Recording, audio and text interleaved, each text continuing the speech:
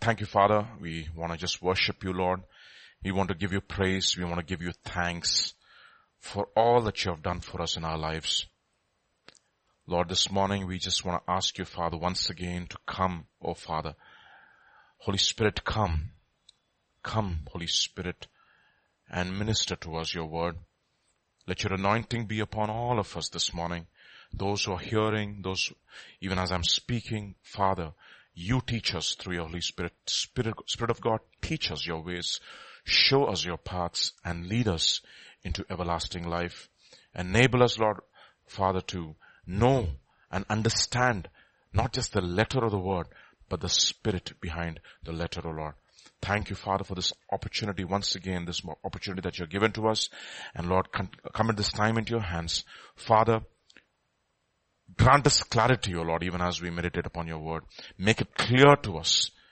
And Lord, I pray that, Lord, that we will just not be hearers, but the words that we hear will become life. To that end, I pray that you would bless, Father, the speaking and the hearing of this word.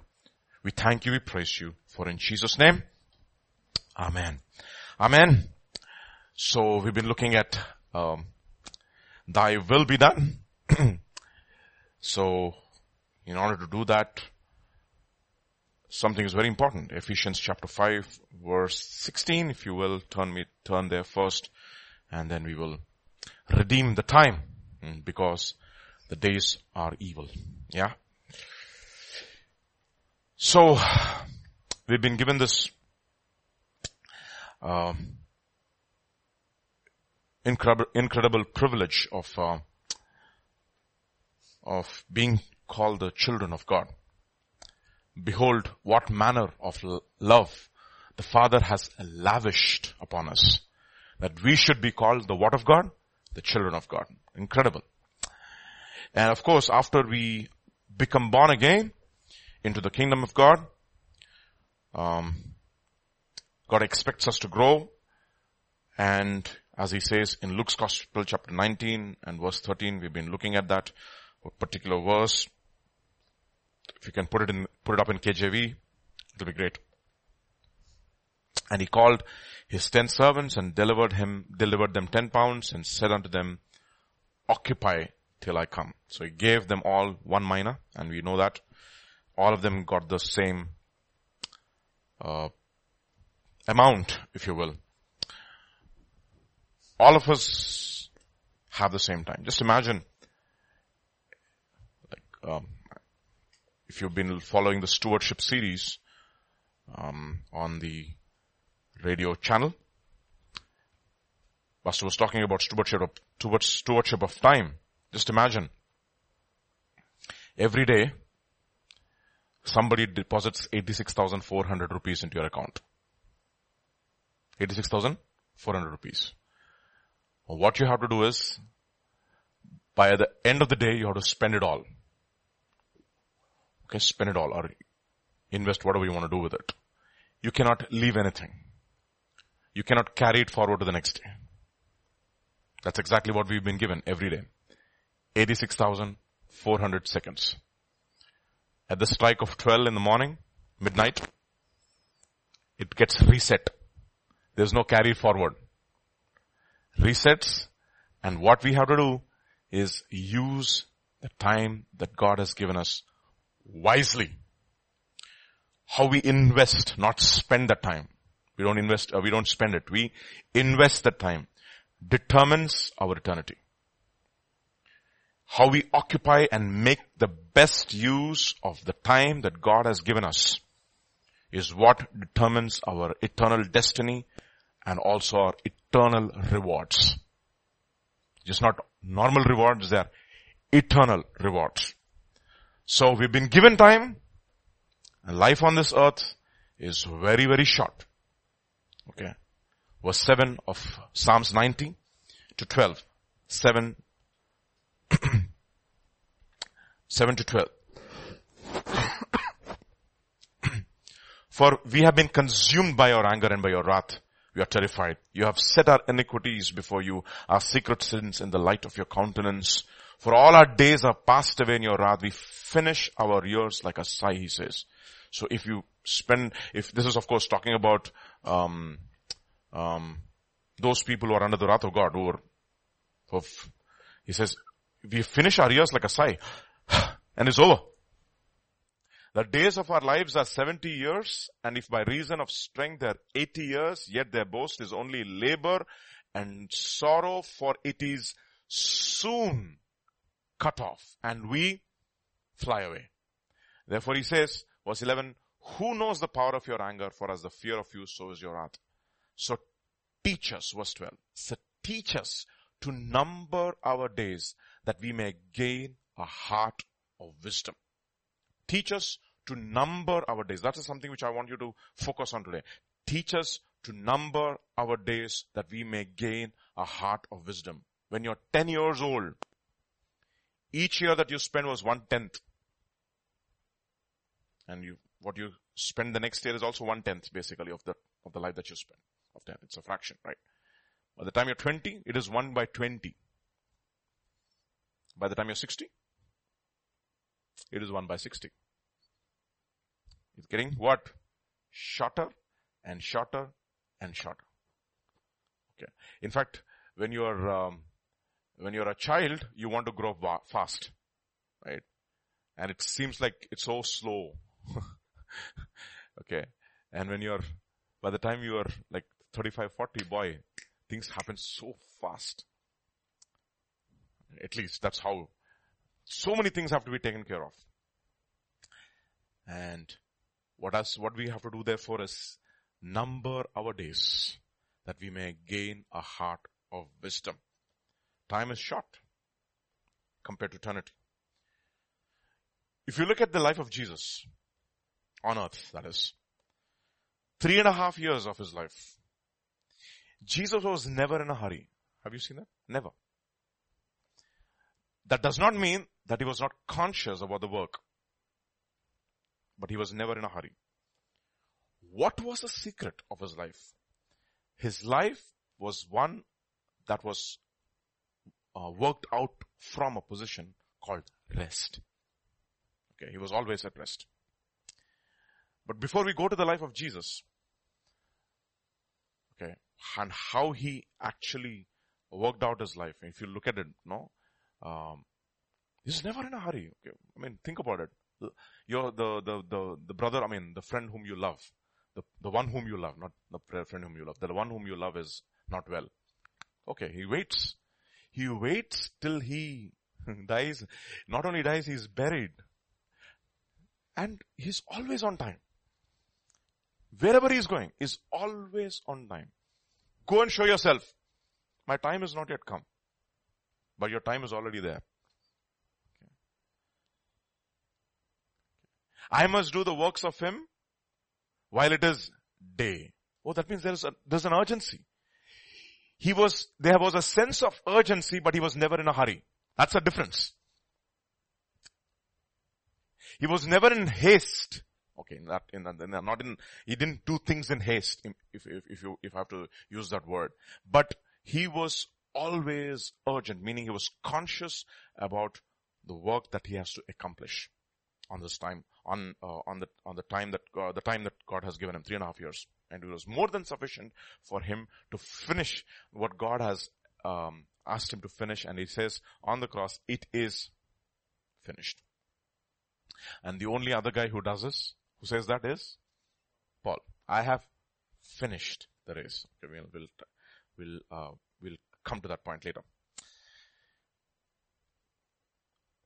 We know about holy, right? What is holy? The first element or thing that is called holy in the Bible is,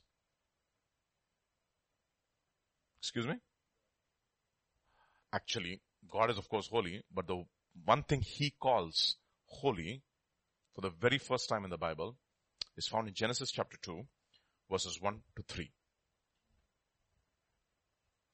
A remarkable verse. Thus the heavens and the earth and all the host of them were finished. And on the seventh day, God ended his work which he had done, and he rested on the seventh day from all his work which he had done. Then God blessed the seventh day, sanctified it. Sanctified matlab? Separated, called it holy. Because in it he rested from all his work which he had created and made. What is that first thing he calls holy is time. It's remarkable. Time is precious. Time is something which God has given. God has ordained. In the beginning, he is the one who created time. Okay. In the beginning, God created the heavens and the earth. And the first thing he calls it as holy is time. And especially the time when he has rested from his works. Creative works, in other words. And for you and I, as believers, Adam's first day is a day of rest. We know that. We know that. We've studied in different contexts, right? If you turn to Exodus chapter 20 and verses 8 to 11, look at what it says. Remember the Sabbath day to keep it holy. 6 days you shall labor and do all your work, and then all your work. But the seventh day is the Sabbath day of the Lord your God. In that you shall do no work, you, nor your son, nor your daughter, nor your male servant, nor your female servant, nor your cattle, nor your stranger who is within your gates. For in 6 days the Lord made the heavens and the earth, the sea, and not all that is in them, and rested the seventh day. Therefore the Lord blessed the Sabbath and hallowed it. You see that? You call it holy. We could learn a lot about work-life balance. That's a key word. If you look at any profession, you'll say, we have to learn to balance work and life. Okay. We might go to coaching on time management or mismanagement. But we still will not be investing time the way God would have us unless we first enter what?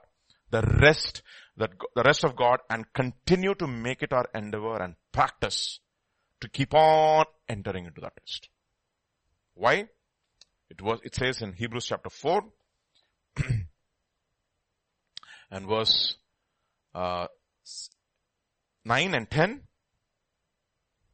It says, therefore, there remains therefore a rest for the people of God. For he who has entered his rest has himself also ceased from his works as God did from his. Okay. In other words, the key to spending time wisely is to ensure that we have entered God's rest, meaning ceasing from our works and doing his work. For it says in Ephesians chapter 2, don't have to turn there, we are his workmanship, created in Christ Jesus unto good works, which he has prepared beforehand that we should walk in them. Okay. Zealous for good works, we have been created unto good works, but unless and until we enter into that rest, labor to enter into that rest, we will not be able to use and spend time wisely. We'll just be wasting time. So first thing is to enter, meaning ceasing from your work. Ka matlab kya hai? What does it mean to cease from your work? Quit trying to first doing your will, meaning trying to earn salvation your way. No way. First thing, Lord, I'm your child. I want to first repent of my sins. I don't want to work for my righteousness. I want to put my complete trust on the finished work of Jesus on the cross. And the first step, therefore, to enter into God's rest is to cease from our works of righteousness and to trust on his finished work on the cross for our righteousness. That is the beginning of entering. That's what he says. Come to me, all that ye labor and are heavy laden, and I will give you rest. First, that is entering, the first step. Second, he says, is take my yoke upon yourself and learn of me, and then you will find what? Continue to find rest to your souls. The first step, therefore, is to cease from our own works of righteousness, trying to please God our way, and rest ourselves completely on the work of Jesus Christ on the cross for our righteousness. And that is how we enter into his rest. And from then on, continuing to cease from our work and do his work. That is what Sabbath is. It says in Isaiah chapter 58, it says, don't have to turn there. It says, if you hallow the Sabbath, how do you hallow the Sabbath? From doing your own will and your own work. From doing your own will and your own work. That is how we begin to enter into God's rest. And how do we enter into God's rest? Say, Lord, I do not want to do my will anymore. I want to do your will. Thy will be done. That's what we heard. That is exactly how we labor to enter into his rest. And that is the reason why he says in John's Gospel chapter 7 verse 17, don't have to turn there, he says, if anyone wills to do his will. Okay. Offer your bodies as a living sacrifice. Do not be conformed to this world, but be transformed by the renewing of your mind. Then you will prove that which is good, the acceptable and the perfect will of God. Okay. Redeeming the time, knowing that the days are evil. Don't be drunk with wine, in which is dissipation, but be filled with the Holy Spirit and do the will of God. Okay.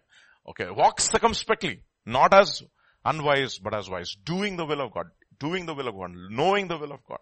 Spending time to understand and knowing God's will. That's exactly what Jesus was. He completely ceased from his work. And he says, Lord, I'm completely occupied by your work. Right from his childhood. Remember? In Luke's Gospel chapter 2 verse 48 and 49, look at that verse and we will, 48 and 49, look at what he says. So when they saw him, they were amazed, and his mother said to him, Son, why have you done this to us? Look, your father and I have sought you anxiously. And he said to them, why did you seek me? Did you not know that I must be about my father's business? He was occupied doing not his work, doing the work that his father sent him to do. John's Gospel chapter 4, verse 31 onwards. You know this very well again. In the meantime, his disciples urged him saying, Rabbi, eat. But he said to them, I have food to eat which you do not know of. Okay. And therefore the disciples said to one another, has anyone brought him anything to eat? Jesus said to them, my food is to do the will of him who sent me and to finish what? His work. You see that? Those who have entered God's rest has ceased from his works as God did from his. Now Jesus is the one who is working from rest. He's teaching us. I'm not here to do my will, and I'm here to do my Father's will. And you know what? When I'm going about to do my Father's will, I don't even have to worry about food. You know what happens? My food will be to do his will. I gain strength. Ministry will become strength for me, nourishment for me. And then, John's Gospel chapter 9 verse 4. I must work. You see that? The works of him. You see that, everybody? Who sent me while it is day. That means there is a set time within which I have to finish that work. What is day meaning? The time that God has given me where I should finish his work. What do people do at night? They sleep. That means they will it's time to go get into the grave. That's what he says, right? In Ecclesiastes it says, in the grave there is no work. He makes a very powerful statement. You will be dead longer than you are alive.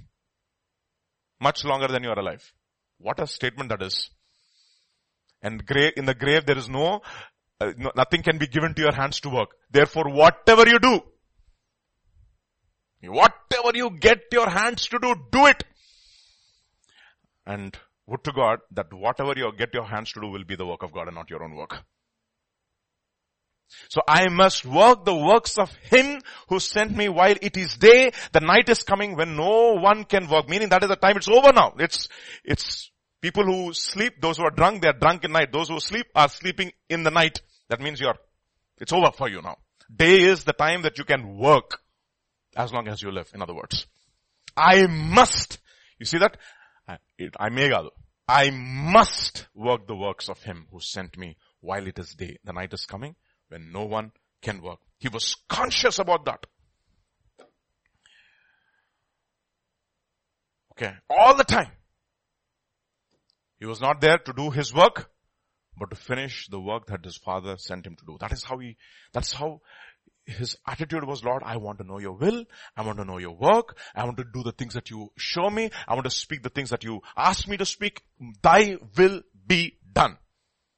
And therefore, one of the secrets of his life was he always worked from rest. Otherwise, you know what happens? You'll be going around in circles. Okay. So we begin from rest. And we endeavor to labor to enter into that rest. Are we okay, Sammy? Should I continue?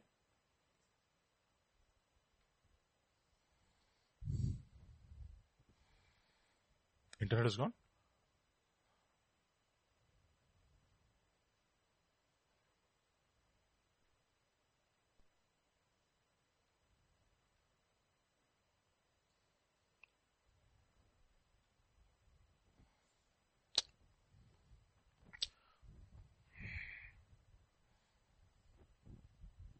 Are we back? Okay. So, we begin from rest. Okay. That means what? We have come to a point, we are saying, Lord, not my work, but your work.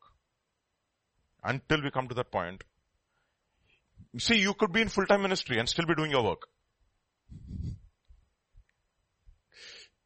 Okay. It's a labor. God might be calling you to one particular thing and you're doing so many other things in the name of ministry. Okay. The one who has entered God's rest has ceased from his works. And what does Jesus say? I must work the works of him who sent me while it is day. Meaning, in that day, I should know what that work is and I must do that work and I have to finish it. And there's a specific time that God has given it. That is the reason why he says you have to redeem that time. Now, time is such a fantastic thing, but there are two words which the Bible uses for time. We know that very well. First word is called chronos, which is from which we get the word chronological time. That is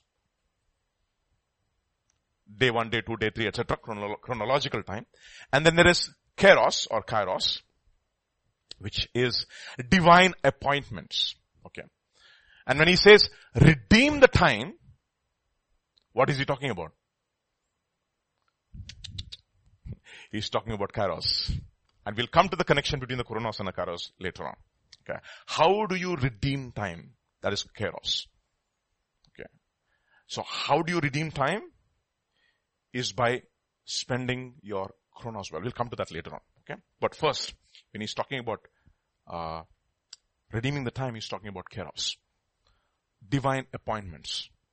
Don't miss those opportunities. Redeem those opportunities. And that's one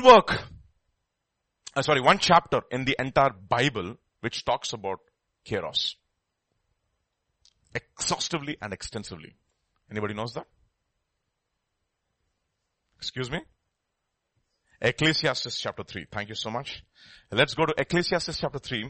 Let's read from verse 1 to 8. This 1 to 8. Okay. We're talking about time and we will first talk about kairos. To everything there is a season. A time for every purpose under heaven. Okay. First. A time to be born and a time to die. A time to plant and a time to pluck what is planted. A time to kill, a time to heal, a time to break down and a time to build up. A time to weep and a time to laugh, a time to mourn and a time to dance. A time to cast away stones and a time to gather stones. A time to embrace and a time to refrain from embracing. A time to gain, a time to lose. A time to keep, a time to throw away. A time to tear, a time to sow. So. Not so, right? Okay. So, S-E-W, okay. A time to keep silence and a time to speak, a time to love and a time to hate, a time for war, a time of war and a time of peace. A time of war and a time of peace. And verse 9. What profit has the worker from that which he labors? I have seen that God giveth, I have seen the God-given tasks with which the sons of men are to be occupied. You see that? And then verse 11, he has made everything beautiful in its time and also he has put eternity in their hearts except that no one can find out the work that God does from beginning to the end. We're not going to discuss too much on what the thoughts of Solomon are. Maybe that will be a different study. But there's a time for everything under the sun. And this is Holy Writ. All scripture is given by the inspiration of God. Okay. And he says, Redeeming the time means, these are all, by the way, what do you think the word for time here is? Anybody? Kairos. It's not chronos, it's kairos. There's a time to be born first. There's a time to be born. And there's a time to die. A time to be born, of course, we are all to be born into this world at a particular time, and physically, of course. But we are also born again into the kingdom at a particular time. That's the reason why Jesus says in John's Gospel chapter 3 and verse 5, look at what he says, verses 5 to 8. It says, Jesus answered, most assuredly I say to you, unless one is born of water and of the Spirit, he cannot enter into the kingdom of God. That which is born of the flesh is flesh, and that which is born of the Spirit is spirit. Do not marvel that I say to you, you must be born again. The wind blows where it wishes. And who's this wind? This is the wind of the Holy Spirit. And you hear the sound of it, but you cannot tell where it comes from and where it goes. So is everyone who is born of the Spirit. So when you heard the gospel and received the word of God with meekness, you are born again into the kingdom of God. Right? Okay. God divinely orchestrated situations and circumstances and people in your life so that you could meet him and receive his word and be born again into his kingdom. It was a sovereign work of God, not by the will of the flesh, not by the will of man, but of God. As many as have received him, to them he gave them the authority or the right to be called the children of God, who are born, it says in John's Gospel chapter 1, not by the will of man, not of blood, but by the will of God. God in his divine appointment, sovereign movement, or what we call as a kairos movement, decided when you would enter into the kingdom of God. Okay. Or rather. Okay. So look at this beautiful verse in Romans chapter 9, verse 8 to 10. Romans chapter 9, verses 8 to 10. It's a beautiful verse. That is, those who are the children of the flesh, these are not the children of God, but the children of the promise are counted as the seed. And verse 9, for this is the word of promise. Read that, everybody. At this time, you see that? There was a kairos moment. At this time, I will come and Sarah will have a son. Of course, he's going to talk about Isaac. And in Galatians will say, we like Isaac are the children of what? Children of promise. That means God, in a sovereign divine movement, sent that word into your life. Orchestrated all situations. I remember I got saved when I was 18 years old. Approximately 17, 18 years old. First, after my BTech first year, we went to a youth camp. That is when I heard the word of God for the very first time from a Pentecostal preacher. Okay. And I opened my heart and I received Jesus into my life. And then again, God orchestrated 4 years, situations, circumstances in my life that I could meet another brother 4 years later, another place where I got baptized. Okay. And several years after that, God orchestrated divinely all moments in my life that I could come back to Hyderabad and come to this church. And then of course, after that, some of you know at least. Not if not all of you. You see, God in his divine appointment, you know what he did? He orchestrated situations, circumstances so that you could receive the word of God and you could be born again into the kingdom. There was a set time for you to be born. Embrace the gospel. Repent of your sins and enter into the kingdom of God. Look at what it says in Galatians chapter 1. This is Paul's testimony about himself. Galatians chapter 1 verses 14 to 15. Galatians chapter 1 verses 14 and 15. And I advanced in Judaism beyond many of my contemporaries in my own nation, being more exceedingly zealous for the traditions of my fathers. But, everybody say that? When it pleased God, who separated me from my mother's womb. Yes, he separated me from my mother's womb and called me through his grace. It pleased God. He separated me from my mother's womb, but he waited till I was ready to receive his word. He orchestrated situations and circumstances that one day he could encounter me and say, Paul, why are you persecuting me? It is hard for you to kick against the pricks. Come on now, surrender and enter into my kingdom. Quit all that you're doing. So there is a time to be born, to enter into the kingdom of God. And God will send word into your life over and over and over and over again and give and plead. It's, I think Spurgeon was the one who says, the Spirit of, the grace of God and the Spirit of God will plead with the sinner all the way to hell, hoping that he would open his heart and ask the Lord to come into his life.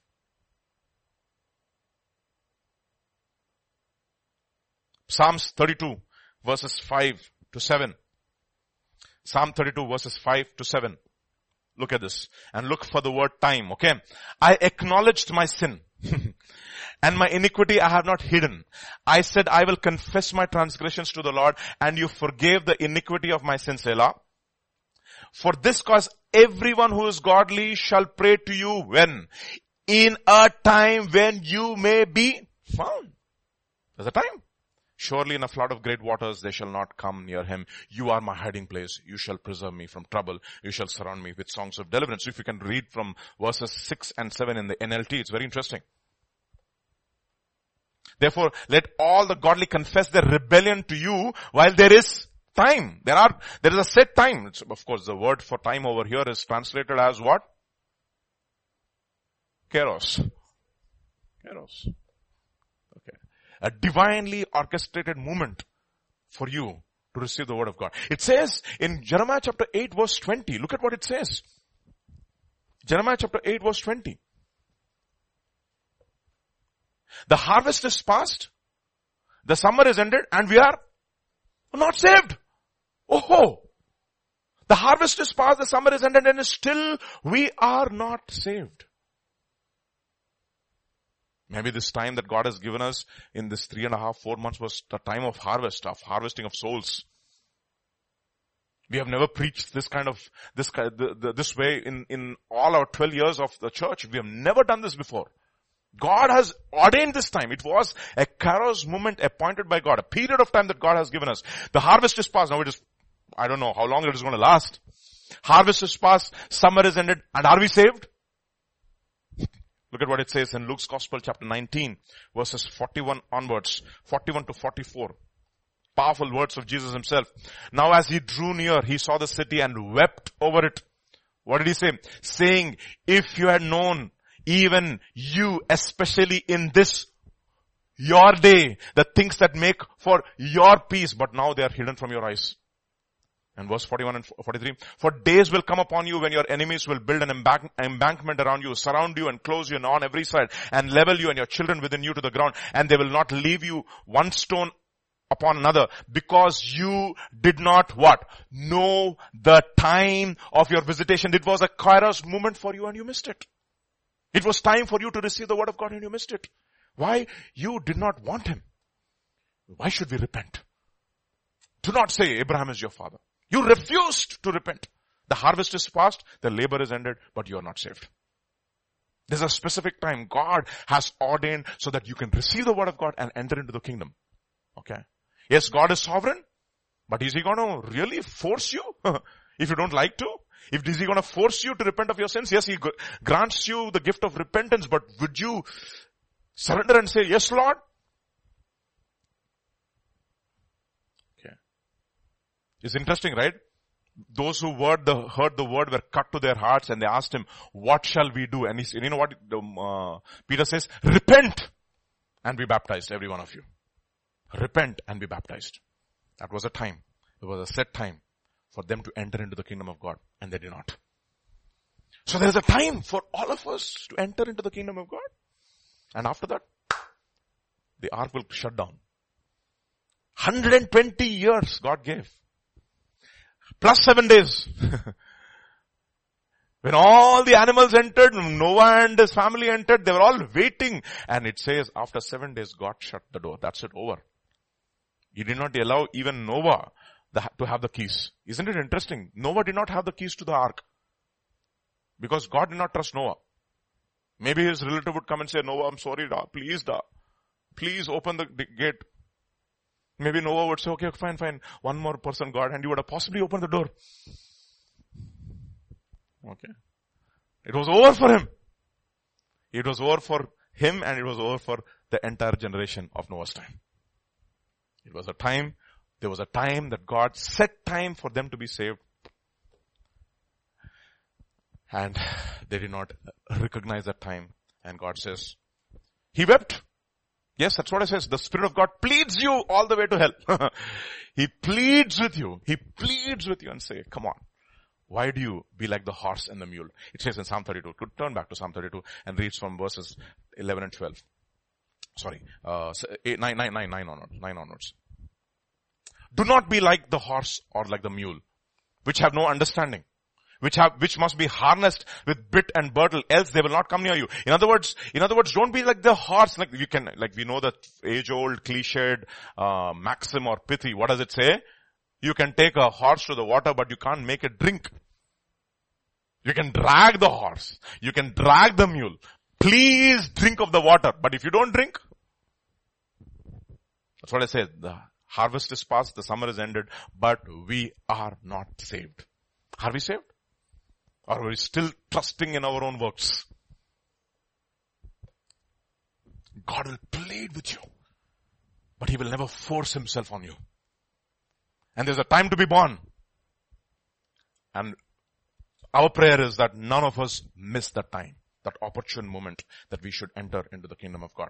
First, there is a time to be born. Second, there is a time to, after you're born again into the kingdom, there's a time to die, meaning there's a set time that God has given us to finish the work that we have to accomplish as born again believers. If you turn with me to Ephesians chapter 2 verses 8 to 10, look at what it says.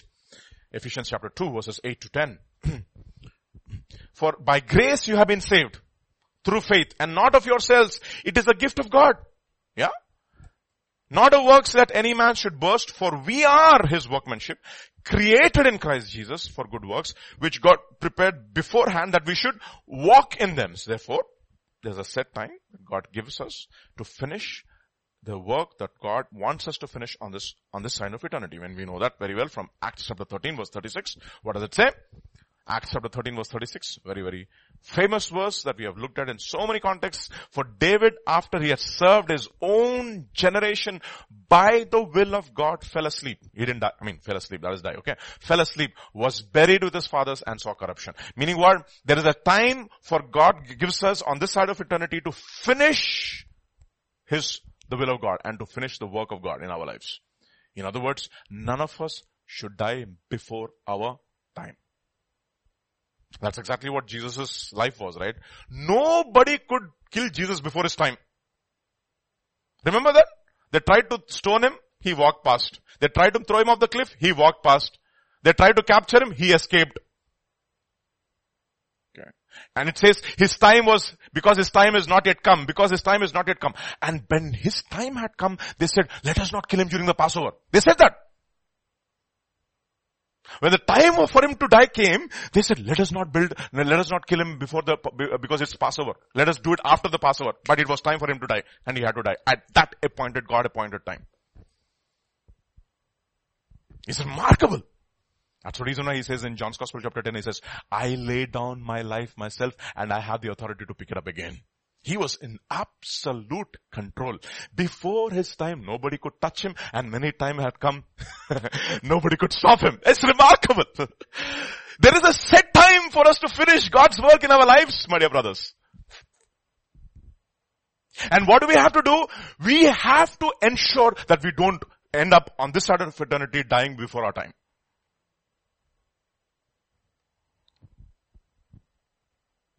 You see, understand that. The children of Israel wandered, rotted in the wilderness, and never entered into God's rest. They were saved, of course. What was the purpose? That they should enter into the promised land. But did they? No. Before their time, they died. One sad example for me is Achan. All the years in the wilderness, all those battles he won with Sihon, the king of Heshbon, Og, the king of Bashan. Maybe he did not take part in the rebellion of Korah. He crossed the Jordan. He was circumcised. saw the walls of Jericho fall down, saw the harlot being saved, died before inheriting his portion of the promised land. The irony is, he died in the promised land and did not inherit the promise. Why? All because he saw one silly Babylonian garment and he coveted it. And he died. Sad. And you think that believers are exempt from this? Look at what it says in 1 Corinthians chapter 11 verse 27 onwards. 1 Corinthians chapter 11 verse 27 onwards. Look at what it says. 27 to 32. Therefore, whoever eats this bread or drinks the cup of the Lord in an unworthy manner will be guilty of the body and the blood of the Lord. But let a man examine himself, and so let him eat of the bread and drink of the cup. For he who eats and drinks in an unworthy manner eats and drinks God's judgment to himself, not discerning the Lord's body. For this reason, many are weak, many are among you are sick, and many have fallen asleep. Actually, the original translation will say many have died before your time. Before your time. You know why? Because you did not have a lifestyle of examining yourself and judging your own heart. Okay. Because you see, when you are in God's kingdom, okay, He will visit us for our iniquities. Be very, very careful.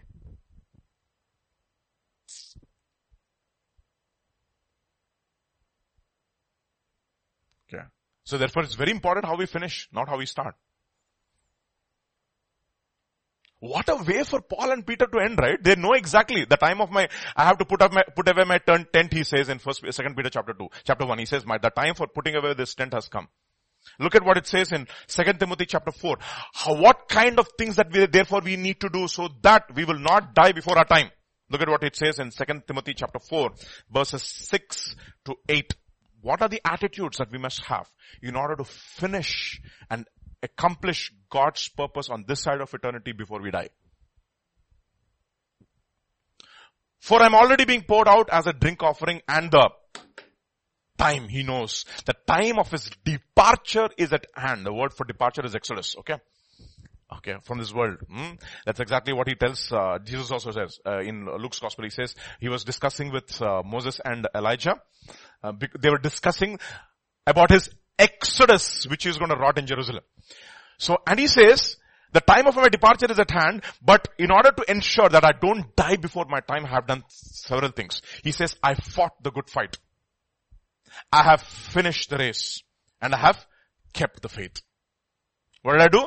I fought the good fight of faith. Okay. I've finished the race, and I have kept the faith. And then verse 8 will say, now finally there is laid up for me the crown of righteousness, which Lord the righteous judge will give to me on that day, and not only to me, but also to all who have loved his appearing. He says, the time of my departure is at hand. During this time, when he wrote 1 Thessalonians, he says, though we who are alive will be taken up. That's what he thought. But by the end of his life, he knew that the day of the Lord is not coming during his time. He says, now the time of my departure is at hand. He knew precisely that he's finishing his work on this side of eternity. And you know what? In order to ensure that he did not finish before his time, you know what he did? He did three things. What did he do? He fought. The word for fight is, you know what it is? Agonize. He agonized. What should we agonize about? Understand this, okay? Luke's Gospel chapter 13. Let us read from verses 22 onwards.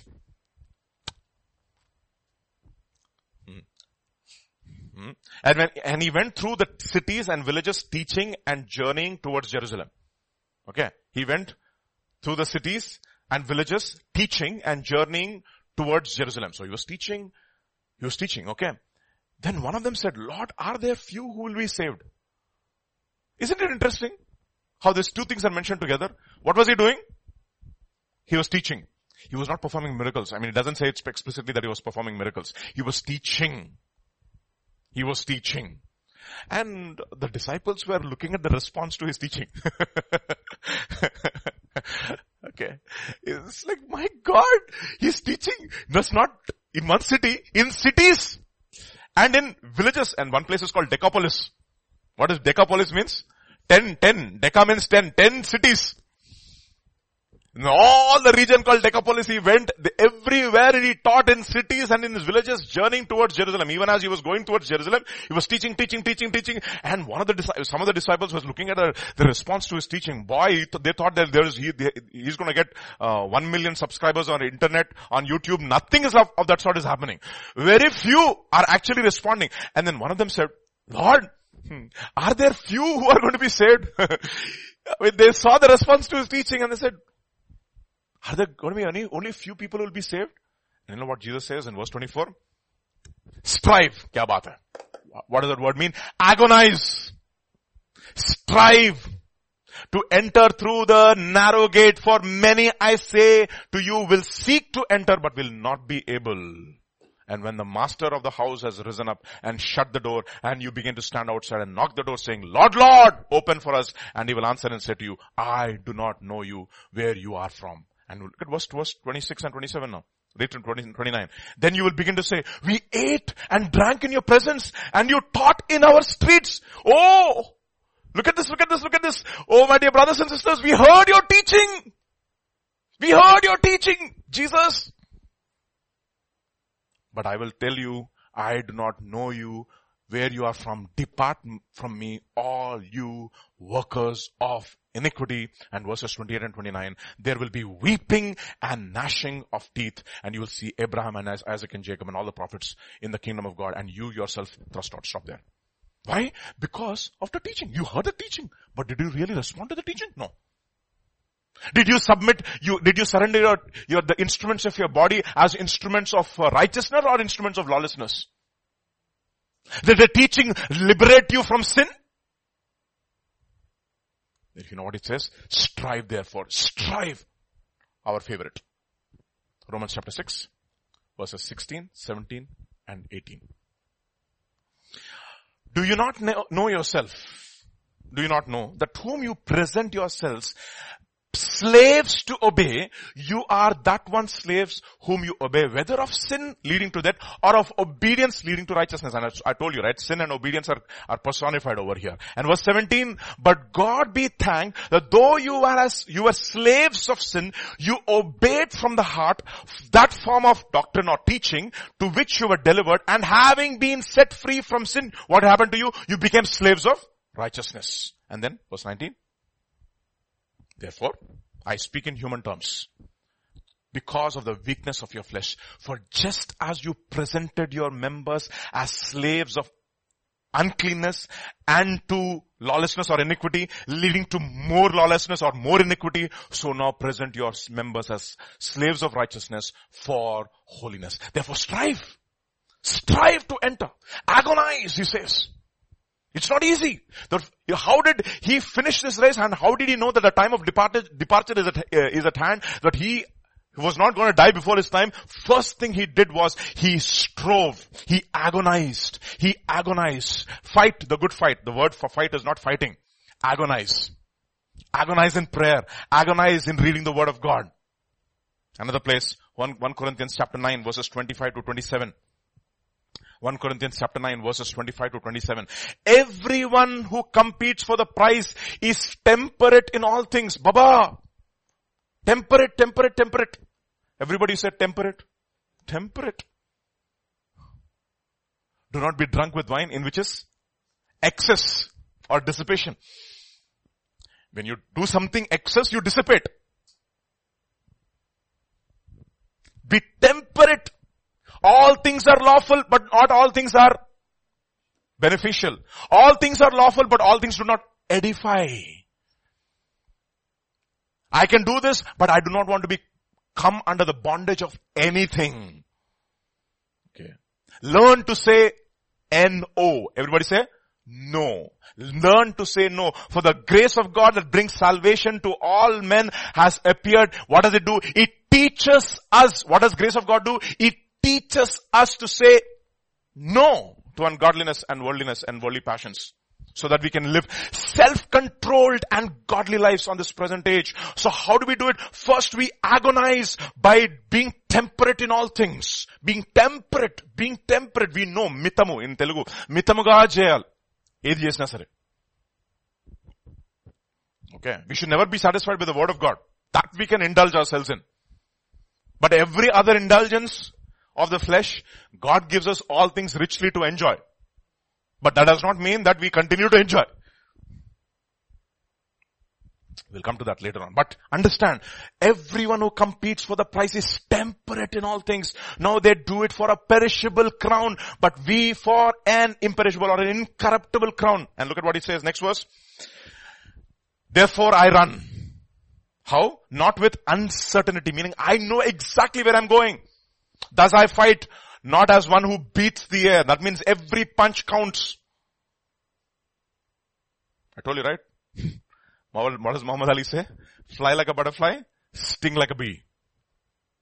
He knows he makes every punch count because you have only so much of energy for you. I don't want to dissipate my energy. I don't want to dissipate. Dissipate means waste it away in riotous living. What do I do therefore? But I discipline my body. I bring it to subjection, lest when I have preached to others, I myself should also not become disqualified. You know what it means? He says, I agonize. I want to ensure that I finish the work that God has asked me to finish on this side of eternity, and therefore I agonize. I strive.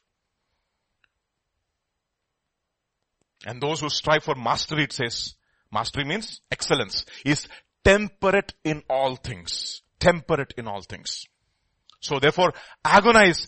I fought the good fight. Therefore, what is fighting? I agonize, first thing. Second thing, I finished the race. That means what God started in my life, I finished it with the help of God. Finish with God's help what He has started in your life, and don't run someone else's race. We need to understand this.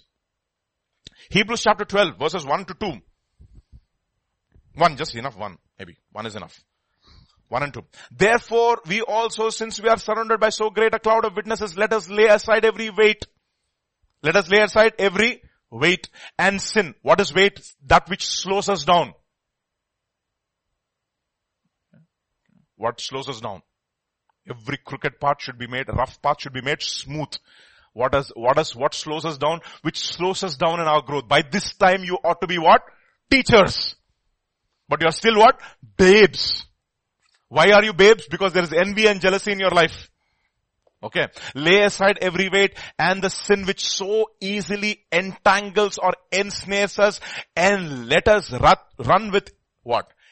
Endurance, the race, not the races, the race that is set before us. Now, of course, he's talking about everybody. So how do we personalize it? Therefore, I also, verse 1. Therefore, I also, verse 1, just look at verse 1. Therefore, I also, since I am surrounded by so great a cloud of witnesses, I lay aside every weight and the sin which so easily ensnares me, and I run with endurance the race that is set before me. I'll tell you something. You run somebody else's race, you will die before your time.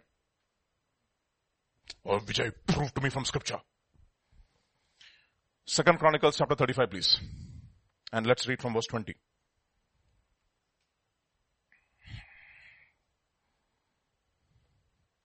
After all this, when Josiah had prepared the temple, look at this now. I like this word, this word, no? After all this, what is after all this? The reformation that he has wrought, the Passover that he celebrated, the temple that he rebuilt, the temple that he cleansed, the way that he reinstated the priesthood, all this that he has done, great works. He also went and finished off the altar. Remember that, who set up that altar? Jeroboam set up an altar, remember? Jeroboam sets up that altar, and that prophet who comes and says, there'll be a guy called Josiah who's gonna come and destroy this altar. He goes and he destroys. In other words, he finishes most of the works that God wants him to finish. And then what happens? After all this, when Josiah prepared the temple, Necho, king of Egypt, came up to fight against Karshemish by the Euphrates, and Josiah went out against him. Baba, Ennada macha, enna pandra neenga? What are you doing? Look at verse 21. But he sent messengers to him, saying, what have I to do with you, king of Judah? I have not come up against you, but against the house which I have war for what? God had commanded me to make haste. Refrain from meddling with God who is with me, lest he destroy you. But do you know what happened? Finished his, you know the story. Archers hit him and he dies before his time, bros. So first thing, agonize. Finish what God has started in your life. Third, walk. I kept the faith means what? Walk by faith till the end. Walk by faith till the end. How do you walk by faith till the end? He says in Hebrews chapter 10 verses 36 onwards, 36 to 39.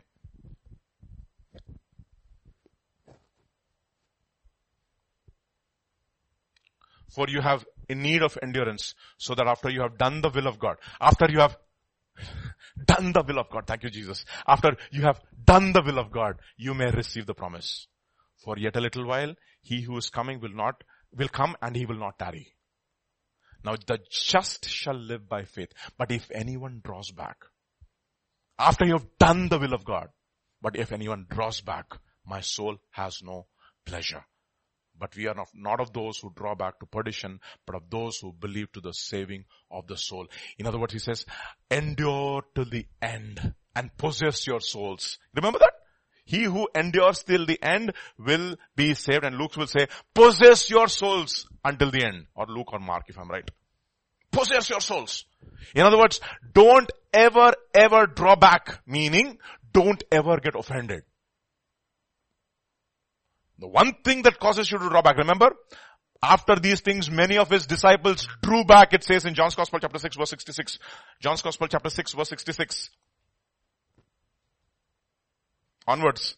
From that time, many of his disciples went back and walked with him no more. And Jesus said to the 12, do you also want to go away? Does this offend you also? Why did they go back? They were offended. But Simon Peter answered, Lord, to whom shall we go? You have the words of eternal life. Understand this. Okay. Don't get offended. So between the time of being born into the kingdom of God and between the time that you're born and between the time that you have to die, there is a time that you have to finish there's a work that you have to finish, that you have to accomplish. Okay? And let none of us finish this side of eternity before we have done the will of God. Okay. After you have done the will of God, you will inherit the promise. What did Achan do? He entered into the promised land, but did he do the will of God? No. Therefore, between the time of after being born into the kingdom and before you leave this time on this earth, there's something which you have to do. I told about agonizing or striving. Second, I told about what? Excuse me? Okay, let me just finish the race and walk by faith to the end. Don't get offended at any point. And how do you walk by faith? Let's go back to Ecclesiastes chapter 3 and verse 2.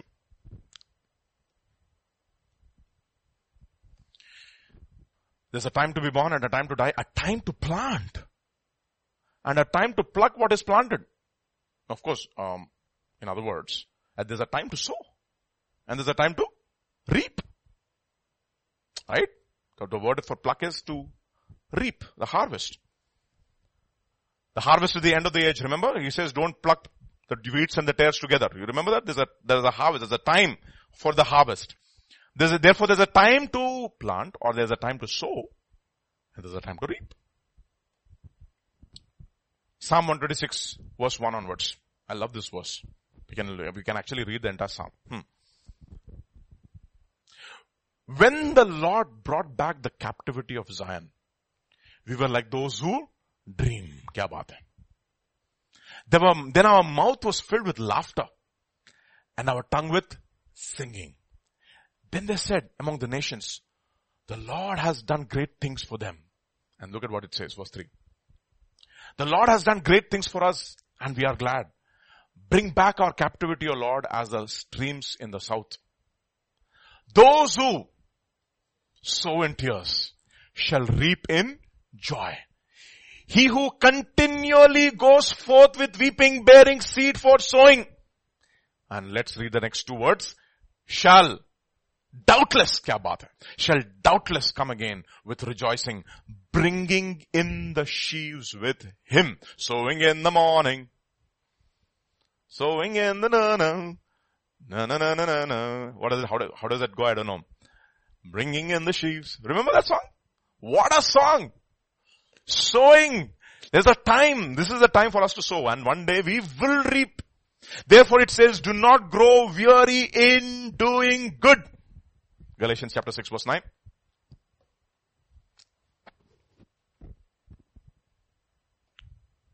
Let us not grow weary while doing good, for in due season or in due time, we shall reap if we do not lose heart. So what is the greatest danger for us? We are not seeing any of the harvest. What's happening, Lord? You know what he says? Sow in the morning, sow in the evening. We do not know which one will grow. In Ecclesiastes it says, this might grow, that might grow, or both might grow. Which is the best case scenario? Both should grow. But at least one will grow. According to that verse. It does not say none will grow. See, whoever is sowing will sow with expectancy. Does a farmer sow and say, I don't know whether the harvest is going to come? Nobody sows without expectancy, right? So you sow. Either this will come, or that will come, or both will come. Ecclesiastes chapter 11 verse 1. One of my favorite verses now. Kya baat hai? Cast your bread. Hallelujah, hallelujah, hallelujah.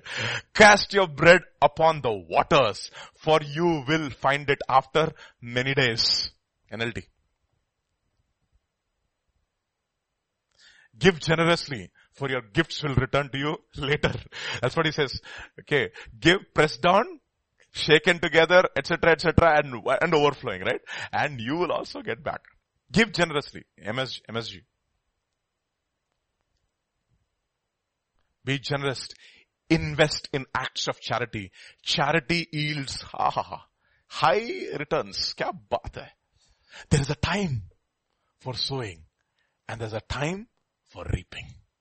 So between the time of you being born again and before you die, what do you do? Lord, enable me to sow. But God is not mocked.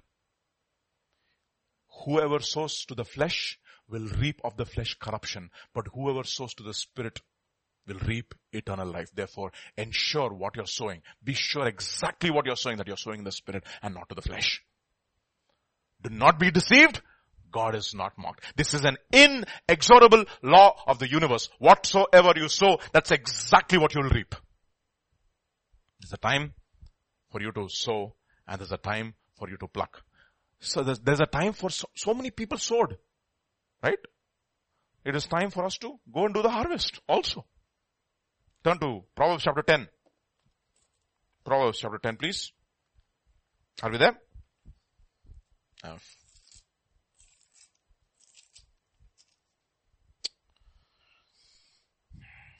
Verse 5 and 6. 5, just 5 is enough.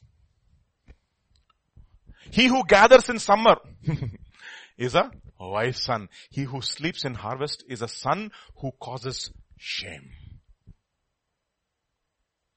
Okay. John's Gospel chapter 4. And verse 34 onwards.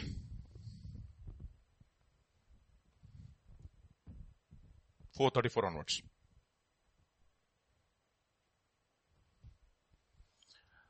Jesus said to them, my food is to do the will of him who sent me and to finish what? His work. Verse 35, do not you say, there is still 4 months and then comes the harvest. Kya baat hai? This is a verse which will speak to you directly if you're asking God. No, and it spoke to me directly so many times. I had to ask God exactly for 4 months before I want to come to make a decision to full-time ministry. You know what God said? Don't say it is 4 months. Verse 35. That was my reading for the day, by the way. And I opened my Bible, verse 35. Don't say 4 months. There was people have sowed. It is time for you to go and reap. There are still 4 months and then becomes the harvest, and then comes the harvest. Behold, I say to you, lift up your eyes and look at the fields, for they are already white for harvest. And look at 36 and 37. And he who reaps will receive what? Wages, and gathers fruit for eternal life, that both he who sows and he who reaps may rejoice together. For this is the saying is true. One sows, another reaps. And verse 38 and 39. I sent you to reap that for which you have not labored. Others have labored and you have entered into their labors. That's exactly how, Warren Wiersbe's book on being the servant of God starts. It starts with John's Gospel chapter 4 verse 38. I have sent you to reap that which you have not labored. Others have labored and you have entered into their labors. So many people have sowed the word of God. What is the time for us? Our time for us is to go and gather the harvest. And we have to. The harvest is ripe. Okay. There's a time to sow and there's a time to reap. There's a time to sow and there's a time to reap. Between the time of sowing and reaping. No, but between the time of being born and dying before we finish this journey on this earth, there's a time of planting and there's a time of plucking that which was planted. Which is easy? Planting or plucking that which was planted? I think harvest is easier. I don't know, maybe we should think about those things. It says now, others have labored and you have entered into their labors. God has made so many things easy for us. So many people came to India. 2,000 years back we had one man, one of the apostles who came to India. So, there's a time to sow and there's a time to pluck. And then there's a time to kill. And there's a time to heal. There's a time to kill. And there's a time to heal. There was a time for somebody to kill. It was a Kairos moment for them. Remember that story? Not story. When Moses comes down from the mountain and there's rioting that is going on over there. And Joshua says, oh, there may be the sound of war. And Moses says, it's not the sound of war. This is the sound of rioting and drunkenness. And then he makes a statement, whoever is on the Lord's side, come. That's the Kairos moment. Whoever is on the Lord's side, come. 32, Exodus, verse 25 onwards.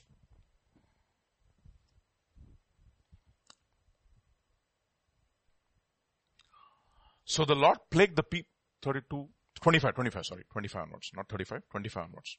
Apologize. Now when Moses saw the people were unrestrained, for Aaron had not restrained them to their shame among their enemies, then Moses stood in the entrance of the camp and said, whoever is on the Lord's side, come to me.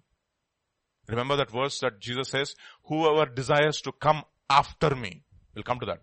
And all the sons of Levi, it is not without exception, all the sons of Levi gathered themselves together to him. And he said to them, thus says the Lord God of Israel, let every man put his sword on his side and go in and out from the entrance to entrance throughout the camp, and let every man kill. Time for you to kill. I think that was the moment that they had to, it was, before they could kill somebody by the sword, they had to kill them in their own hearts, right? Every man his companion and every man his neighbor. So the sons of Levi did according to the word of God, and about 3,000 men of the people fell that day. Deuteronomy chapter 32, verse 7. onwards. Oh, sorry. 1 second. 33 if I'm right. Hold on, please. 33. Yes. 33 verse 8 onwards. Yeah. And of Levi he said, let your Thummim and your Urim be with you, be with your Holy One, whom you tested at Massa, and with whom you contented at the waters of Meribah. Who says of his father and mother, I have not seen them. Nor did he acknowledge his brothers, or know his own children, for they have observed your word and kept your covenant. They shall teach Jacob your judgments and Israel your law. That was a Kairos moment. Whoever is on the Lord's side, come. Did he said, let the tribe of Levi come? No. The invitation was for all. But only one decided to come. That's what it says in Luke's Gospel chapter 14, verse 25. Onwards. Let's see. Now great multitudes went with him, and he turned and said to him. He also said, if anyone comes to me, that's interesting. Who's Jesus? He's the Lord. Whoever is on the Lord's side, come to me, basically. If anyone desires to come to me, what should he do? And does not hate his father and mother, wife and children, brothers and sisters, yes, his own life cannot be my disciple. And verse 27, he who does not bear his cross and come after me cannot be my disciple. You know what it means? In the new covenant, we don't kill people. But what do? Every relationship is only second to God. And what is important for us is not earthly relationships, is spiritual relationships. What relationship? Spiritual relationships. Jesus, your mother and your father and your mother and your brothers are outside. Who is my mother? Who is my brother? Those who listen to my word and do it. Those are my mother, those are my brothers, and those are my sisters. Wow. That's the reason why, what Simeon told Mary, what did he tell Mary? He said, a sword is going to pierce your own soul. Woman, what does that have to do with you? Me. My time is not yet come. Bah. My hour has not yet come, brother. My hour has not yet come. Every time he makes those statements, what a powerful statement that is, right? Even on the cross, you know what he says? Woman, behold your son. Son, behold your mother. He doesn't say, mother, behold your son. He says, woman, behold your son. Son, behold your mother. And finally, at the day of Pentecost, she's also there among the 120, and everyone becomes the children of God. Behold, I go to my father and your father. Go and tell my brothers, he says, I go to my father and your father. Every other earthly relationship takes second stage. Is second. First is God and God alone. And every other relationship that tries to come in between our relationship with God, cut it off. That is the reason why Jesus said, don't think that I've come to bring peace. Behold, I have come to bring a sword, and the man's enemies will be among their own household. And it says, people will kill you and they think that they're doing God a service. But we should be prepared for that. We should be prepared. There is a time for us to kill. And once we have killed that earthly relationship, God will heal us. You know what it says? Peter says, Lord, we have given up everything to follow you. Don't worry. Those who have followed me will not only get with persecutions, he will get double. Not only in this life, but also in the life to come. There's a time to kill and there's a time to heal. And God heals us. That is the reason why circumcision is such a tough thing to do, no? Circumcision is cutting off. What is it? It is a cutting away of the flesh. It's a painful thing. Cutting away of the flesh, cutting away every earthly relationship. Boy, what pain.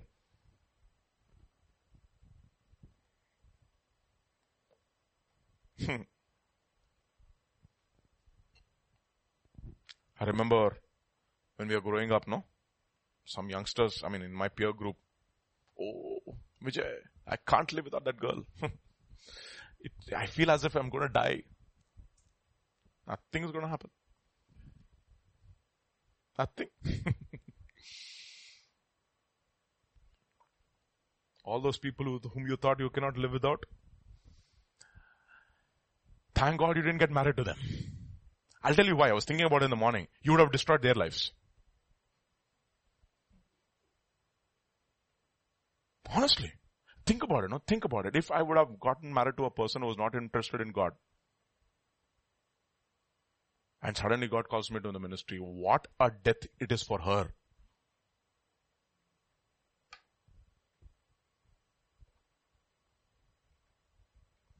Okay. This is going to be you'll destroy somebody else's life. Just be careful. Okay. Life is too short. Eternity is too long. There's a time to kill. There's a time to cut off every earthly relationship which is not of God. And you know what? God will heal you. God will heal. Amen? Amen. See, there was a time for Saul to kill the Amalekites. There was a time. My goodness. Think about it, The Levites killed their own flesh and blood. Saul was hesitant to kill somebody else's flesh and blood. What a man of the flesh. God says, time's up, Saul. Over.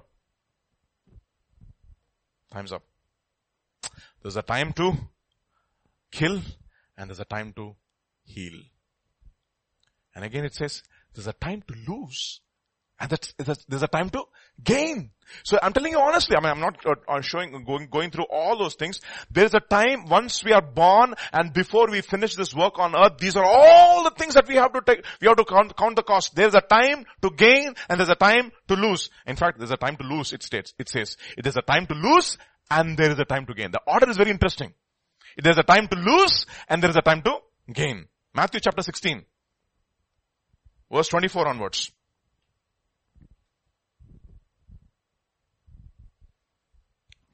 Then Jesus said to his disciples, if anyone desires to come after me, let him deny himself, take up his cross and follow me. This is all the same thing, but look at what he says, the ideas. For whoever desires to save his life will.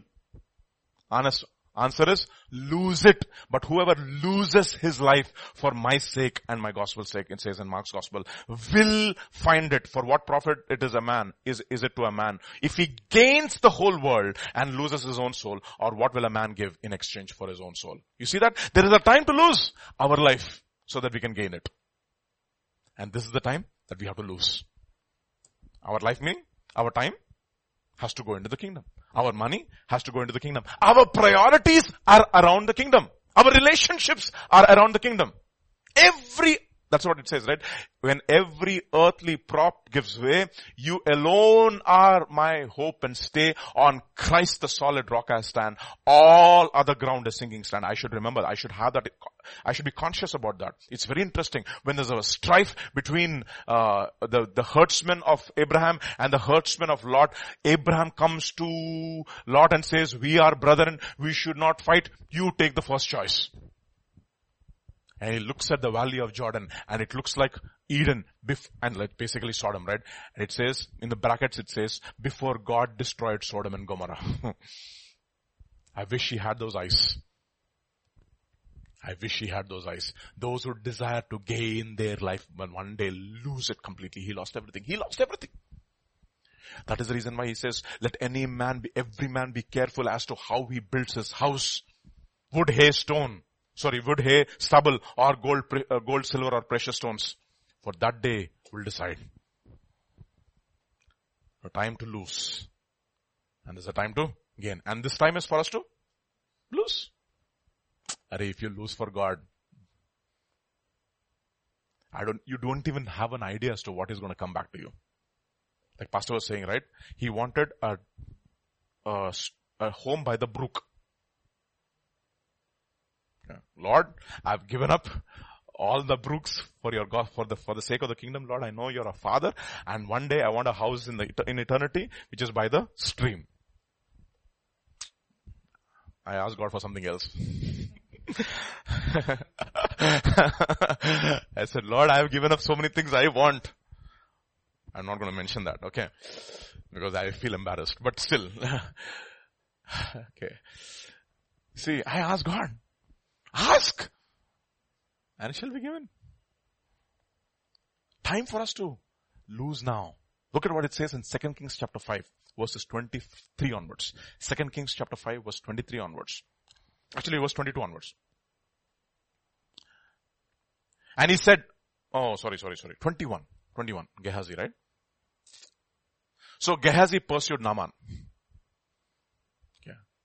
When Naaman saw him running after him, what did he do? He pursued Naaman. Success ke piche mat bhag. I mean, there's a last line in that movie, no? Success ke piche mat bhag. Excellence ke piche bhag, to success tere piche bhagega. Don't run after success. Run after excellence. You know what will happen if you run after excellence? Success will run after you. This is what Gehazi does. He pursued Naaman. When Naaman saw him running after him, he got down from the chariot to meet him and said, is all well? And he said, all is well. I think the movie got it from this fellow only. All is well. My master has sent me saying, indeed, just now 2 young men of the sons of the prophets have come to me from the mountains of Ephraim. It's like, a lot of Indian organizations sent letters to America. We have 1,000-member congregation when they have 2 or none. Okay. Please give them a talent of silver and 2 changes of garments. And look at what it says.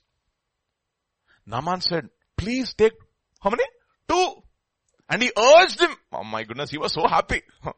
And bound 2 talents of silver in 2 bags with 2 changes of garments and handed them to the 2 of his servants. Kya baat hai? 2. And they carried them ahead of him. And he came to the citadel. Isn't it interesting? Who was carrying? Gehazi was behind and the wealth was in front of him. What was he doing? He was putting the cart before the horse, so to speak. Literally pushing all the money into his house.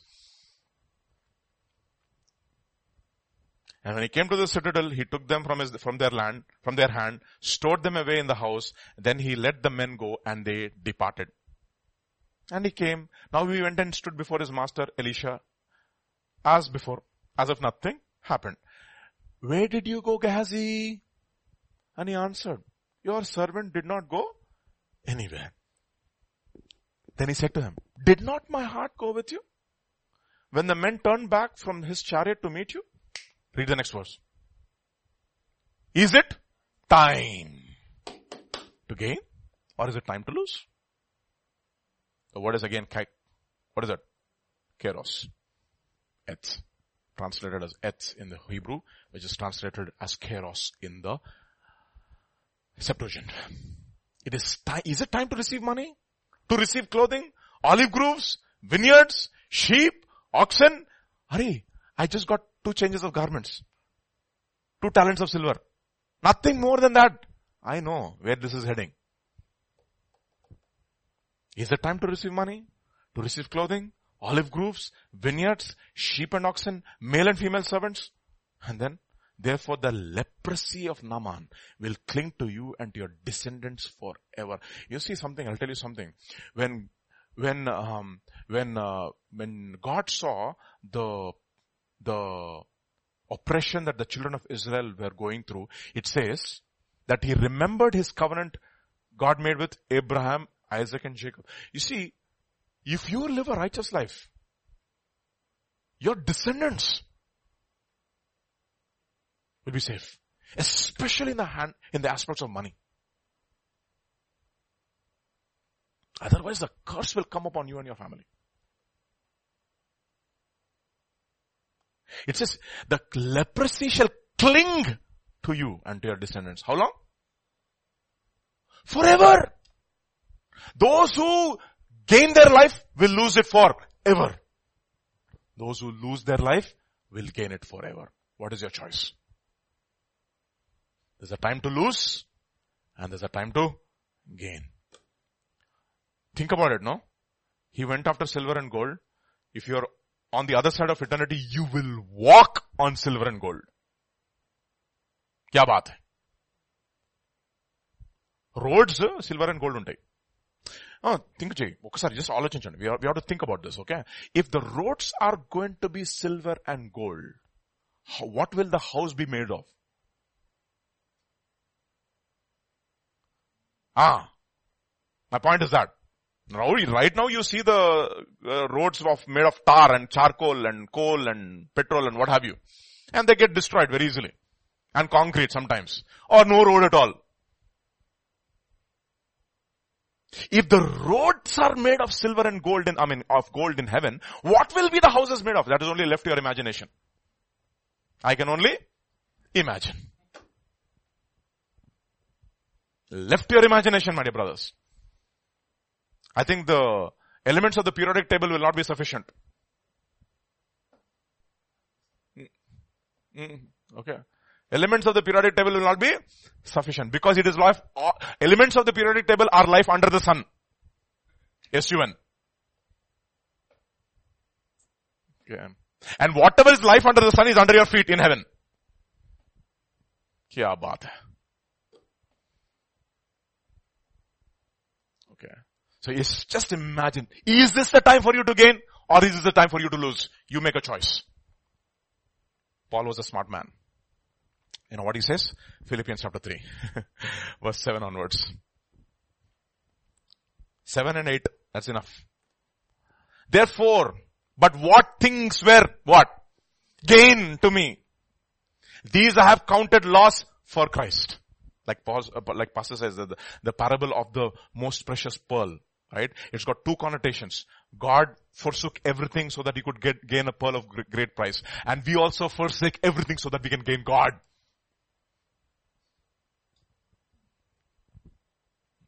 Okay. God ante priceless. It's not a pearl of great price. There's no price that you can even give. Priceless. That's what I'm saying, no? If the streets are of gold, what will be the houses made of? I can only imagine. I'll go crazy only.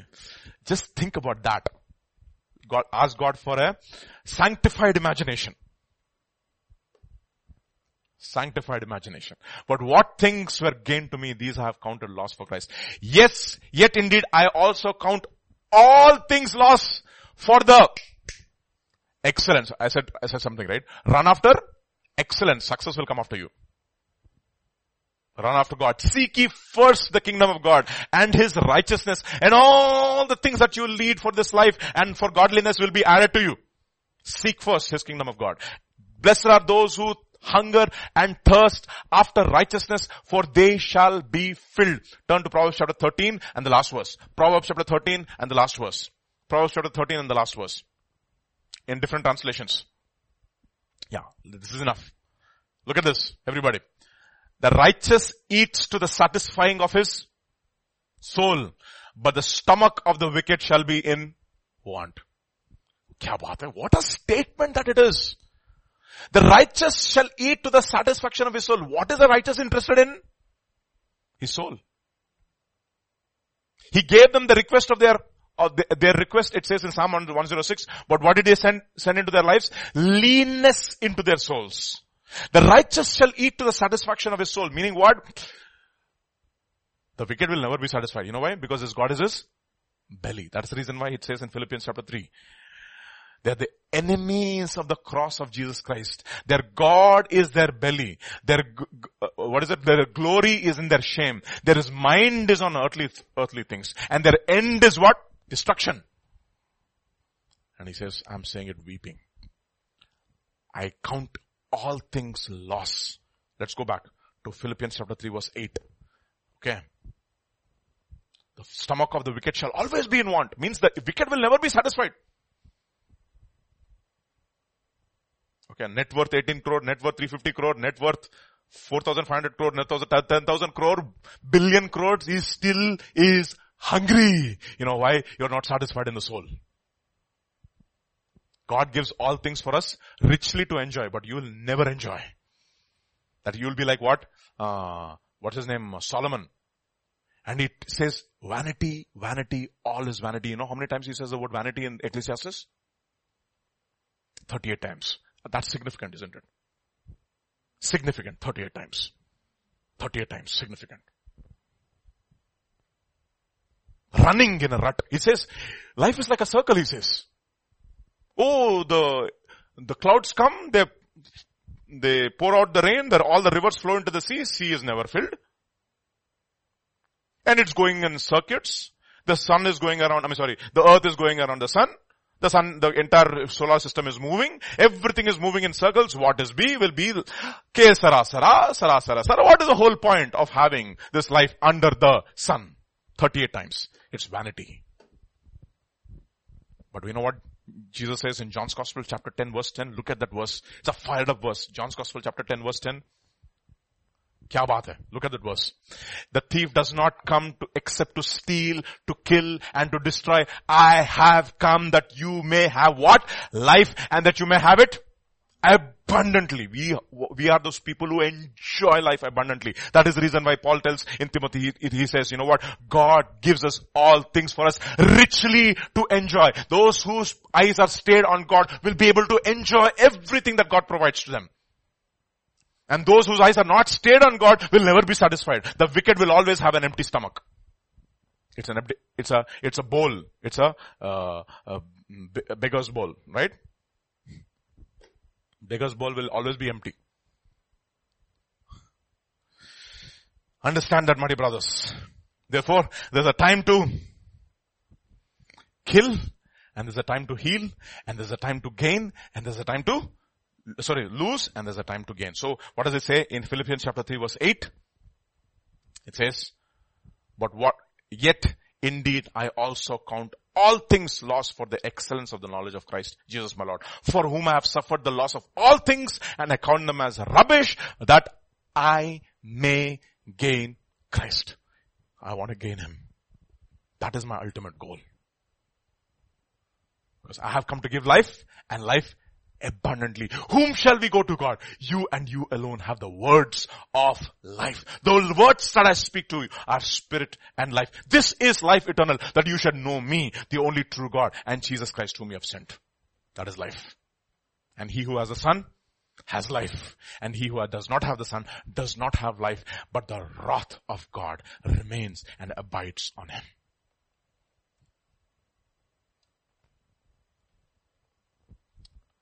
Finally, we'll stop with this and we'll go to 2 more verses. There's a time for war and there's a time for peace. Now is the time for what? War. 2 Samuel chapter 11 and verse 1. We know this very well. It happened in the spring of the year. Everybody say that? At the time. At the time. What is the word time? Kairos. At the time when kings go out to battle, that David sent Joab and his servants with him and all Israel, and they destroyed the people of Ammon, besieged Rabbah, but Rabbah remained. There was a time for war, not for peace. You remained in where? Oh, Jerusalem, the place of peace. The Ark of the Covenant is there, Nana, in the tents. You are supposed to go and fight. As pilgrims and strangers abstain from fleshly lust, which war. This is a time for war. This is a time of war, not of relaxation. That's what Paul tells Timothy. He says, as a good soldier, abstain from civilian affairs. Don't get entangled with civilian affairs. Everyone who's been enlisted as a soldier makes it a point to please the one who has enlisted him into battle. Therefore, endure hardship as a good soldier of Jesus Christ as discipline. Endure hardship as what? Discipline. Is because this is a time of war and not of peace. Peace will come later on, not now. Peace is a result of what? War. Ultimately, he will come and he's not going to spare. So there is a time for everything under the sun. Right? This is, of course, we are talking about Kairos. So what should we do with Kairos? According to Ephesians chapter 5 verse 15 to 19. Look at what it says. 15 onwards. See that you walk circumspectly, not as wise, also not as fools, but as wise, redeeming the time, because the days are evil. So what are we supposed to do with Kairos? We have to redeem. Thank you. We have to buy back. Redeem ante, you have to pay something to get it back. Because the days are evil. And then verse 17. Therefore, in order to do that, in order to redeem that Kairos, do not be unwise, but understand what the will of the Lord is. So how do you redeem Kairos? By understanding what the will of the Lord is. And do not be drunk with wine, in which is dissipation, but be filled with the Holy Spirit. So the two things you have to do in order for us to be people who will redeem all these Kairos moments in our lives. How do we do it? First of all, we want to understand what the will of God is. First thing, we have to understand the will of God. A lot of people do not understand what the will of God is. So we know from the last time, this is the will of God, your sanctification. This is the will of God, that you give thanks at all times. Okay, this is the will of God. By doing good, that you would put to silence the ignorance of foolish men. This is the will of God. If it is needed, that you should suffer for righteousness' sake, etc., etc., etc. We understood the will of God in detail last time. So we have to understand the will of God. In order to understand the will of God, you know what we should do? First of all, we have to understand the will of God in order to redeem the time. Second, he says, you should not be drunk with wine. That means there should not be any rioting in your life. There should not be any wastage. In which is what? Dissipation means wastage. That's exactly what prodigal son did. He wasted his life in what kind of living? Riotous or prodigal living. Or reveling, riotous, dissipation. That's exact. This is the same word. Excess means dissipation. Where you are living your life before your time. A lot of people, they don't wait for time. There's a time for so many things in your life, and you do those things before you are ready for it. A lot of people are not ready for marriage, but they dabble with sex. They're not ready. And what happens? They mess up their life. They dissipate their life. A lot of people are not ready for a big salary. You know that? They're not ready. Character-wise. God cannot trust them with money. If you become successful before your time, you know what happens?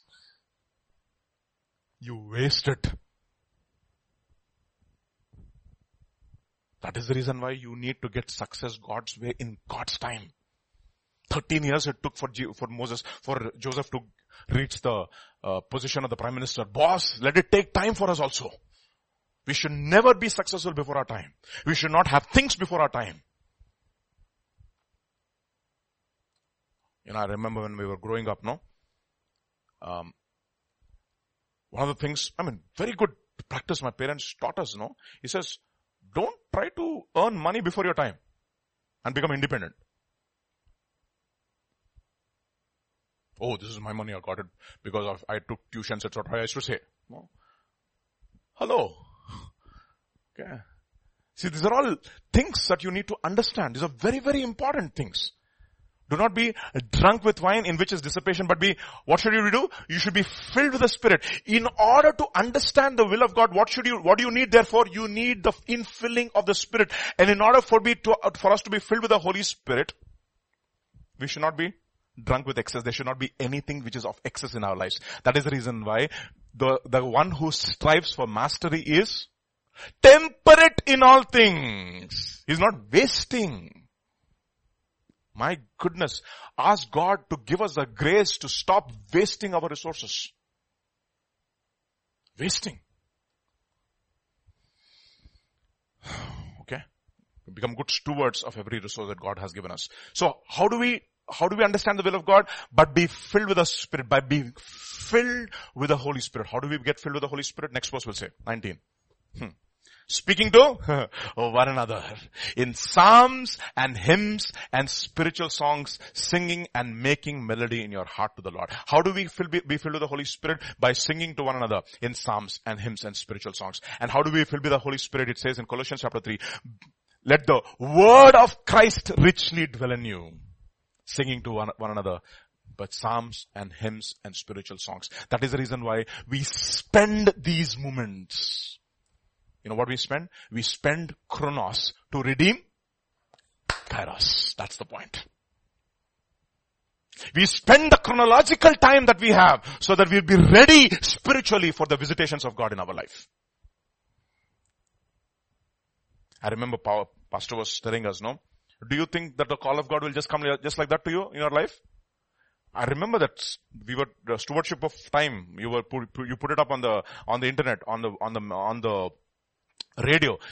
He was telling us, no, that was one message which stuck to me all my life. Okay. Right from the time, no? He says, I used to attend every study, every meeting, every Bible study, every prayer meeting. Pastor's own testimony. And one day, and many of the times, nobody used to come for the prayer meeting. Only he was there for the all-night meeting.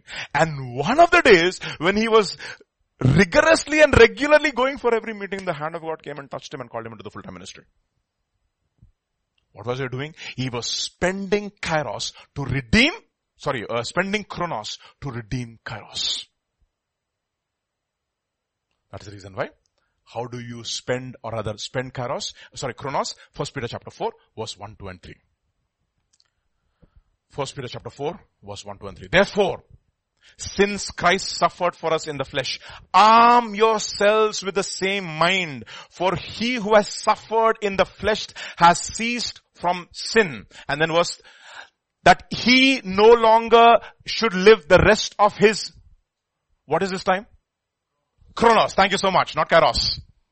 So that he should no longer live the rest of the time in the flesh for the lusts of men, but for the will of God.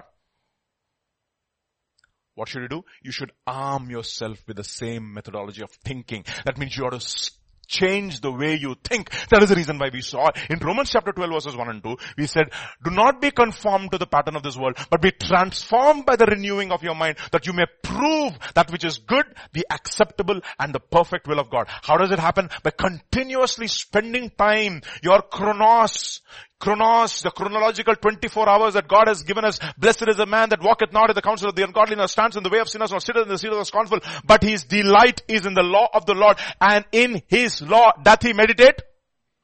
What is that day and night? Kairos or chronos? Chronos. Day and night. Meditating, thinking. Why? Verse 3. Look at what it says. For we have spent enough of our past. What is that for a lifetime, Baba? Chronos. Our past chronological time we have spent sufficiently. All birthdays. One birthday, second birthday, third birthday. हम भी अगर बच्चे होते, नाम हमारा बबलू. खाने को मिलता लड्डू और दुनिया करते हैप्पी बर्थडे टू यू. अभी हम लोग अब क्या? हम भी अगर बुड्ढे होते. It says, no, before the days of evil come, before you don't have teeth to grind, remember your creator in the days of your youth. That's what it says. I mean, I wanted to put that up in Ecclesiastes, but we will do it for a later time. There is no teeth for you to grind anymore. It's gone. Okay. Yeah. Okay. For we have spent enough of our lifetime in doing the will of the Gentiles. When we walked in what? Lewdness. This is what is called dissipation. Lusts, drunkenness, revelries, drinking parties, and abominable idolatries. We have spent how much time, Baba? Enough time. Can you imagine if a girl or young child who's 7 years old and is reading this verse? I only lived 7 years. You know what God is going to tell that girl or boy? You have spent enough time. You have spent enough time. Oh, let me enjoy. No. You have spent sufficient time, Abba. Sufficient time is enough. This is enough for you to experience everything. For we have spent enough time of our past lifetime in doing the will of the Gentiles when we walked in lewdness. Therefore, we have to be very careful as to how we spend. You look at this. The word is spent here. And that is, the word is, in Kairos, it's what?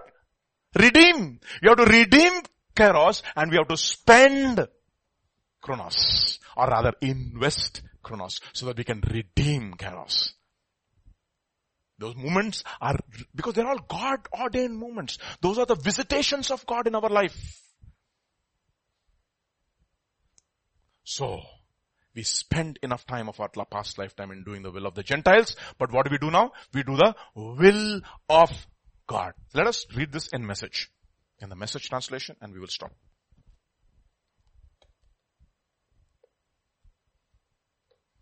Since Jesus went through everything you're going through and more, learn to think like Him. Wow. Learn to think like Him. And it says in 1 Corinthians chapter 3, we have the, what of Christ? Chapter 2 actually. We have the mind of Christ. So, chapter 3 if I'm right. Chapter 3 or chapter 2 if I'm right, okay? Okay, 1 Corinthians chapter 3. Since Jesus went through everything you're going through and more, learn to think like Him. Think of your sufferings as a weaning from your old sinful habit of always expecting to have your, my way. That's the reason why whoever loses his life will gain it. But whoever gains his life will lose it. And this is the time for you to lose, not to gain. Then you will be able to live out your days free to pursue what God wants instead of being tyrannized by what you want. Kya baat hai? And next verse 3. You've already put in your time in the God-ignorant way of life, partying night after night, a drunken and profligate life. Now it's time to be done with it for good. Okay, verse 4. Of course, your old friends don't understand why you don't join in with the old gang anymore. What was happening with that gang? Dissipation, wasting of time. But you don't have to give an account to them. You have to only give an account to God. So, spend time with Him. It's a beautiful promise now. Beautiful promise in Psalm 84 verses 10 and 11. Beautiful promise. What a promise it is. One day spent in your house. Okay, actually, if you can put it in the normal translations, please. Okay, let's go back to message later on, okay. For a day in your courts is better than 1,000 elsewhere. You know what it means? You spend one day in the presence of God. He will give you sufficient time, as if sufficient time. Time will stop for you, in fact, before you finish your work. I mean, I like the way God stops sun and the moon for Joshua. What is He doing?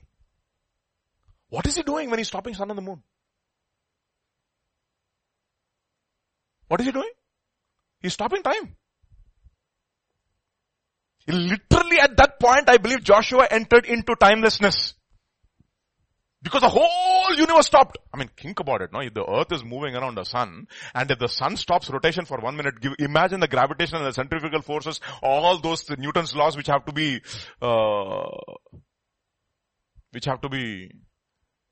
taken care of. The natural laws. Right? Centrifugal force, the centrifugal force of the sun, earth around the sun is equal to the gravitational force, and therefore it's a balance which is going on, if you understand physics. Everything has to stop. Time stopped for Joshua. Time stopped for Joshua. Spend time in His presence. And it'll be what? Like 1,000 elsewhere. The 1,000 times, days that you spend in dissipation. One day that you spend in His presence. And then I would rather be a doorkeeper in the house of God, of my God, than dwell in the tents of wickedness. Tents of wickedness, let me put it in modern day language, IMAX, IMAX. Okay, so many I's. Okay. I is maximized, I is knocked out. Everywhere. It's, I don't know. That's exactly what happens, right? When you go to the movie theater, your eyes come out of your sockets. Okay. You have to see how children watch the screen like. They don't even blink an eyelid. And then you suddenly come into their field of view. They will do. Okay. For the Lord God as a sun and a shield, the Lord will give grace and glory. Look at this. No good thing will He withhold from those who walk uprightly. Say amen to that. Amen. No good thing will He withhold. Because God gives all things richly for us to enjoy. Enjoy. Everything in its time, in its place. Let's read the message and we will stop.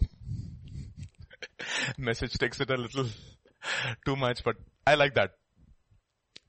One day spent in your house, this beautiful place of worship, beats thousands spent on Greek island beaches. Wow. I think Eugene Peterson might have had this experience. Otherwise, he wouldn't have written this. I don't know. I'd rather scrub floors in the house of my God, than to be honored as a guest in the palace of sin. All sunshine and sovereign is God. All sunshine and sovereign is God. Generous in gifts and glory. He doesn't scrimp with his traveling companions. Kya baat hai. He doesn't scrimp with his traveling companions. So redeem your time, my dear brothers. Redeem Kairos by spending Chronos. Redeem Kairos by spending Chronos. Let's pray. Father, we thank you, Father, for this day. We just worship you, we praise you, we give you glory. What an awesome God we serve. Lord, I pray, Lord, that you'd grant us all that sense of urgency, O Lord, that we have spent sufficient time in drunkenness, in revelries, in dissipation. But we want to spend the rest of the time knowing and understanding the will of God. We want to be filled with the Spirit. We want to meditate upon your word. Grant us grace to that end, O Lord. That we will, Lord, not finish, we will not enter into eternity without finishing the purpose for which you have granted us entrance into your kingdom as born again children.